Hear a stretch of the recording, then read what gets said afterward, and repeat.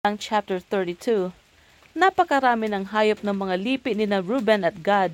Na makita nila na mainam ang pastulan sa Jazer at sa Gilead, pumunta sila kay Moses, kay Eleazar at sa mga pinuno ng Israel. Sabi nila, ang Atarot, Dibon, Jazer, Nimra, Hesbon, Eleale, Sebma, Nebo at Beon, mga lupaing nilupig ni Yahweh para sa Israel ay mainam na pastulan ng mga hayop.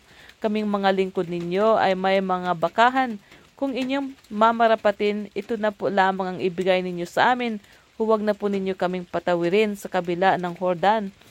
Ngunit ganito ang sagot ni Moises sa lipi ni Reuben at ni Gad. Hahayaan ba ninyo makipaglaban ang inyong mga kapatid samantalang kayo'y nagpapasarap dito? Gusto ba ninyong panghinaan ng loob ang mga Israelita sa pagpunta sa lupaing ibinigay sa kanila ni Yahweh? Ganyan din ang ginawa ng inyong mga magulang nang sila'y suguin ko upang tiktikan ang Kadesh Barnea. Nang makaahon sila sa mga kapatagan ng Eskol at makita ang lupain, sinira nila ang loob ng mga Israelita.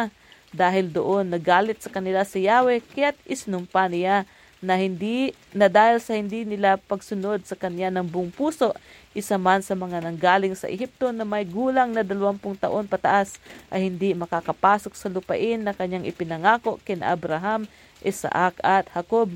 Walang kang nakarating doon liban kay Caleb na anak ni Jephunneh na mula sa angkan ng Siniseo at kay Josue na anak ni Nun sapagkat sila lamang ang buong pusong sumunod kay Yahweh.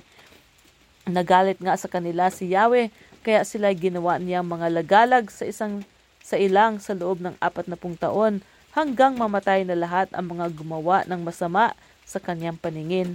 At ngayon, kayo naman ang pumalit sa inyong mga makasalanang magulang. Gusto ba ninyong tularan ang ginawa nila at lalo pang magalit si Yahweh sa Israel? Kapag tumalikod kayo sa kanya, pababayaan niya sa ilang ang Israel at kayo ang magiging dahilan ng pagkalipol ng bayang ito.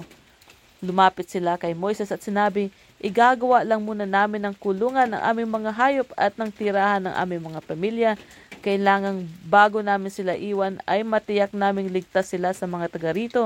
Pagkatapos makikipaglaban kaming kasama ng mga Israelita hanggang makarating sila sa lupaing titirhan nila. Hindi kami uuwi hanggang hindi nila nakakamtan ang lupaing dapat mapunta sa kanila. At hindi na kami makikihati sa lupaing masasakop nila sa kabila ng Jordan sapagkat nakakuha na kami ng parte rito sa silangan ng Jordan. Sumagot si Moises, kung talagang gagawin ninyo iyan, ngayon mismo sa harapan ni Yahweh ay humanda na kayo sa pakikipaglaban. Ang lahat ninyong mandirigma ay tatawid sa Jordan at sa pamumuno ni Yahweh ay sasalakayin nila ang mga kaaway hanggang malipol silang lahat ni Yahweh at masakop ang buong lupain.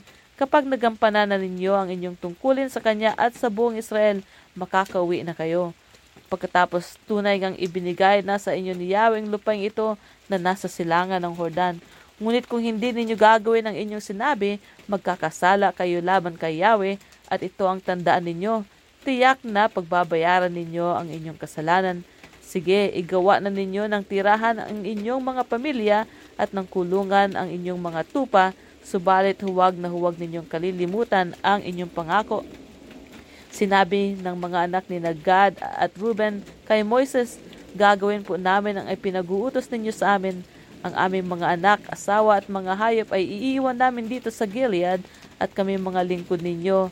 Lahat kaming maaaring makipaglaban ay tatawid ng Jordan sa pamumuno ni Yahweh at makikipaglaban gaya ng inyong ipinag-uutos. Kaya't ipinagbili ni Moises kay Eleazar, kay Josue at sa mga pinuno ng mga angkan at mga lipi ng Israel kapag ang mga anak ni Gad at Reuben na handang makipaglaban sa ilalim ng pamumuno ni Yahweh ay tumawid ng Jordan at tumulong sa inyo sa pagsakop sa lupaing titirhan ninyo, ibigay ninyo sa kanila ang lupain ng Gilead.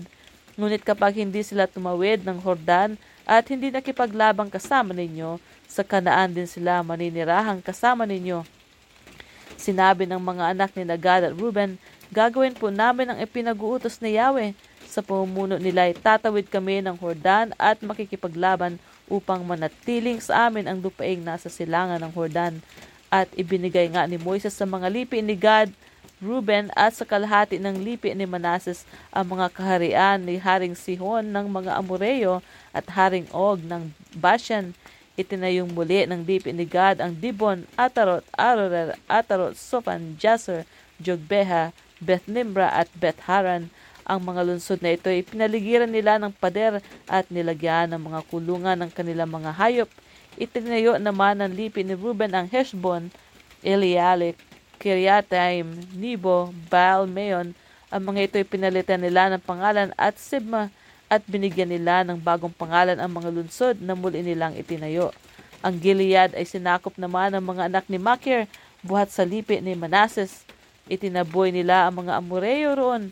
Ang mga lugar na ito ibinigay ni Moises sa kanila at doon sila nanirahan. Ang mga nayon sa paligid ng Ham ay sinakop ni Jair na anak din ni Manases. Tinawag niya itong mga nayon ni Jair. Ang Kenat at ang sakop nito ay sinakop naman ni Noba na anak din ni Manases. Tinawag niya itong Noba ayon sa kanyang pangalan.